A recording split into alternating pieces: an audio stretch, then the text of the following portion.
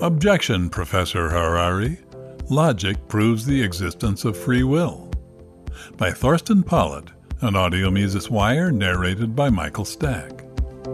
Yuval Noah Harari, professor of history at Hebrew University in Jerusalem, is not only a best-selling author, but also a top advisor to Klaus Schwab, founder and frontman of the World Economic Forum. In 2018, Harari wrote, "Unfortunately, free will isn't a scientific reality. It's a myth inherited from Christian theology." And in a 2019 interview, Harari said, "Humans today are a hackable animal, an animal that can be hacked.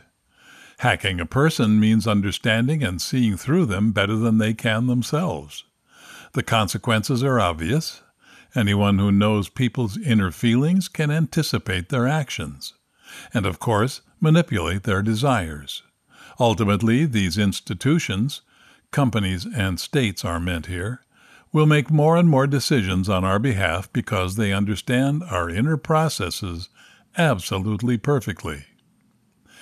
In a 2019 TV interview, Harari said, "Humans are now hackable animals. You know, the whole idea that humans have this soul or spirit and they have free will. So whatever I choose, whether in the election or whether in the supermarket, this is my free will. That's over. Free will." This article will challenge Harari's statements that man has no free will is over, and that free will can be hacked. I believe this is necessary because Harari wants to discount rational autonomy, the important Enlightenment ideal of Immanuel Kant, 1724 to 1804. Moreover, it is important to address that the conceptualization of man that Harari promotes is epistemologically flawed and misanthropic.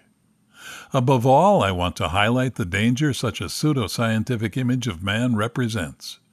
It tempts proponents to degrade man to a creature that can be controlled and steered according to political goals, thus encouraging tyrannical fantasies of power.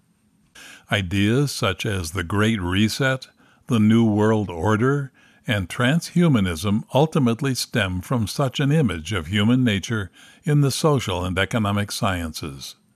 Let us dive in. Harari's conjecture is based on scientism. Scientism is the basic attitude of applying the scientific method to social and economic science, the science of acting human beings. Scientism applies mechanical analogies to study the individual, and it applies organic analogies to notional collectives such as the state or society. In doing so, scientism denies the existence of individual human consciousness and free will. The scientific method describes the procedure in science used to obtain knowledge. In the natural sciences, one usually forms hypotheses and examines their validity on the basis of data, observations obtained from laboratory experiments. Knowledge is found in experience, and experience also serves to assess the veracity of the hypotheses that the natural scientist puts forward. The central assumption is the validity of determinism, that an event or an observation can be causally explained by one or more factors. This, in itself, is fairly unproblematic. In natural science, all experience we gain from the real world is subject to the action-logical category of causality, a condition of the possibility of objectified experience, Kant would say. And human action is determined insofar as it results from the actor's personal history, background, talent, experiences, knowledge, and so on. Determinism is usually interpreted materialistically in the sense that observable phenomena are assumed to be determined by material, tangible factors, physical in nature or biological and chemical processes, while mental, explanatory factors are excluded as explanatory variables. In natural science, the application of materialistic determinism is relatively unproblematic. Here we are dealing with atoms, molecules, and planets, objects of knowledge that do not act, have no goals, and do not choose between alternative courses of action, but simply react to a cause because they have no consciousness or free will. But in the realm of human action, the application of materialistic determinism is highly problematic and must be dismissed as wrong because there are no behavioral constants. The field of human action is categorically different from the natural sciences. Why? The answer can be found in the phrase, man acts. This proposition cannot be denied without logical contradiction, and is therefore true for human cognitive faculty.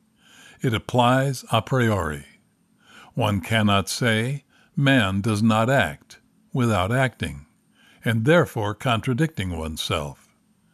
Whoever denies that man acts already presupposes the validity of the statement.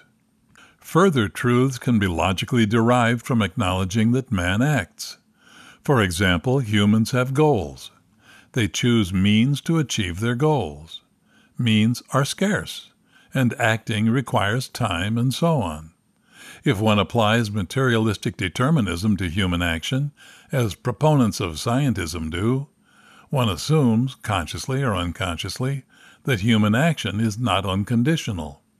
The notion that human action is not without presupposition is, as mentioned before, unproblematic in the following case. Human action, will, and volition of the agent are absolutely conditional. They are the results of an individual's development, becoming in life, and previous history. Seen from this perspective, human action is not completely free, but that is a far cry from the notion that there is no free will. Suppose that one wants to deny the acting person free will. In that case, one must assume that there are factors, biological, physical, and chemical, that legitimately determine human action. How else could it be so? But the proof of this has not yet been provided, and it cannot be provided because man is capable of learning. Knowledge and ideas can change over time. The statement, man is capable of learning, cannot be denied without contradiction. It is, as noted earlier, valid a priori. Whoever says, man is not capable of learning, wants to convey something to the listener that the listener does not yet know, but is obviously capable of learning. Otherwise, the speaker would not make this statement. This is a performative contradiction. But if one cannot deny man's ability to learn, one cannot predict future human action today. After all, the knowledge and the ideas of an acting human which determine their actions can change over time. The future state of a person's knowledge and ideas is unknown today. Therefore, from today's perspective, the agent's future actions cannot be known either. Epistemologically speaking, ideas are the ultimate given if one wants to explain the reasons behind the acting person's actions. The ideas are no longer accessible to any further explanation or Letztbegründung, ultimate justification. A certain person acts because they have chosen a certain idea, concept, or theory, and made it their own. If one wanted to deny this, one would have to prove that the emergence and the selection of ideas can be conclusively explained by internal and external factors. But due to the agent's undeniable a priori ability to learn, this is also not possible. Unfree will, as implied by material determinism and as advocated by Harari, is logically contradictory and thus flawed. This can also be illustrated by the following simple consideration. Person X is a determinist, while person Y is a non-determinist. Y believes in free will, but X is convinced of the opposite. If X believes that man has no free will, then it is absurd to try to convince Y that determinism is true. The determinist who tries to convince the non-determinist of their position negates their position. The determinist must assume that the non-determinist, whom they want to convince of their deterministic view, has free will to choose to adopt the position of the determinist. We come to the following conclusions. Firstly, one cannot deny without contradiction that man acts. Secondly, one cannot argue, without contradiction, that human action is predictable or logically explainable by certain factors, qualitative/quantitative. Free will cannot be discounted or negated at the drop of a hat, as Harari does. Rather, one cannot meaningfully deny that the agent, within certain limits, can influence the course of events and can cause a different outcome compared to a situation in which they would not act. In this sense, they do have free will through the choice of their actions. Consequently, man cannot be thought of as a mindless automaton that always responds to an impulse in a specific manner. Their future actions cannot be predicted and controlled. Man is not and will not be hackable by artificial intelligence in the sense Harari asserts. To deny man free will is highly problematic because it degrades man to a controllable automaton. Thinkers like Harari do this to promote the possibility and acceptability of managing people according to political and ideological considerations. And that opens the door to tyranny. One is advised to hold tightly to the idea of free will, especially when the peaceful and productive coexistence of people is the goal. For more content like this, visit Mises.org.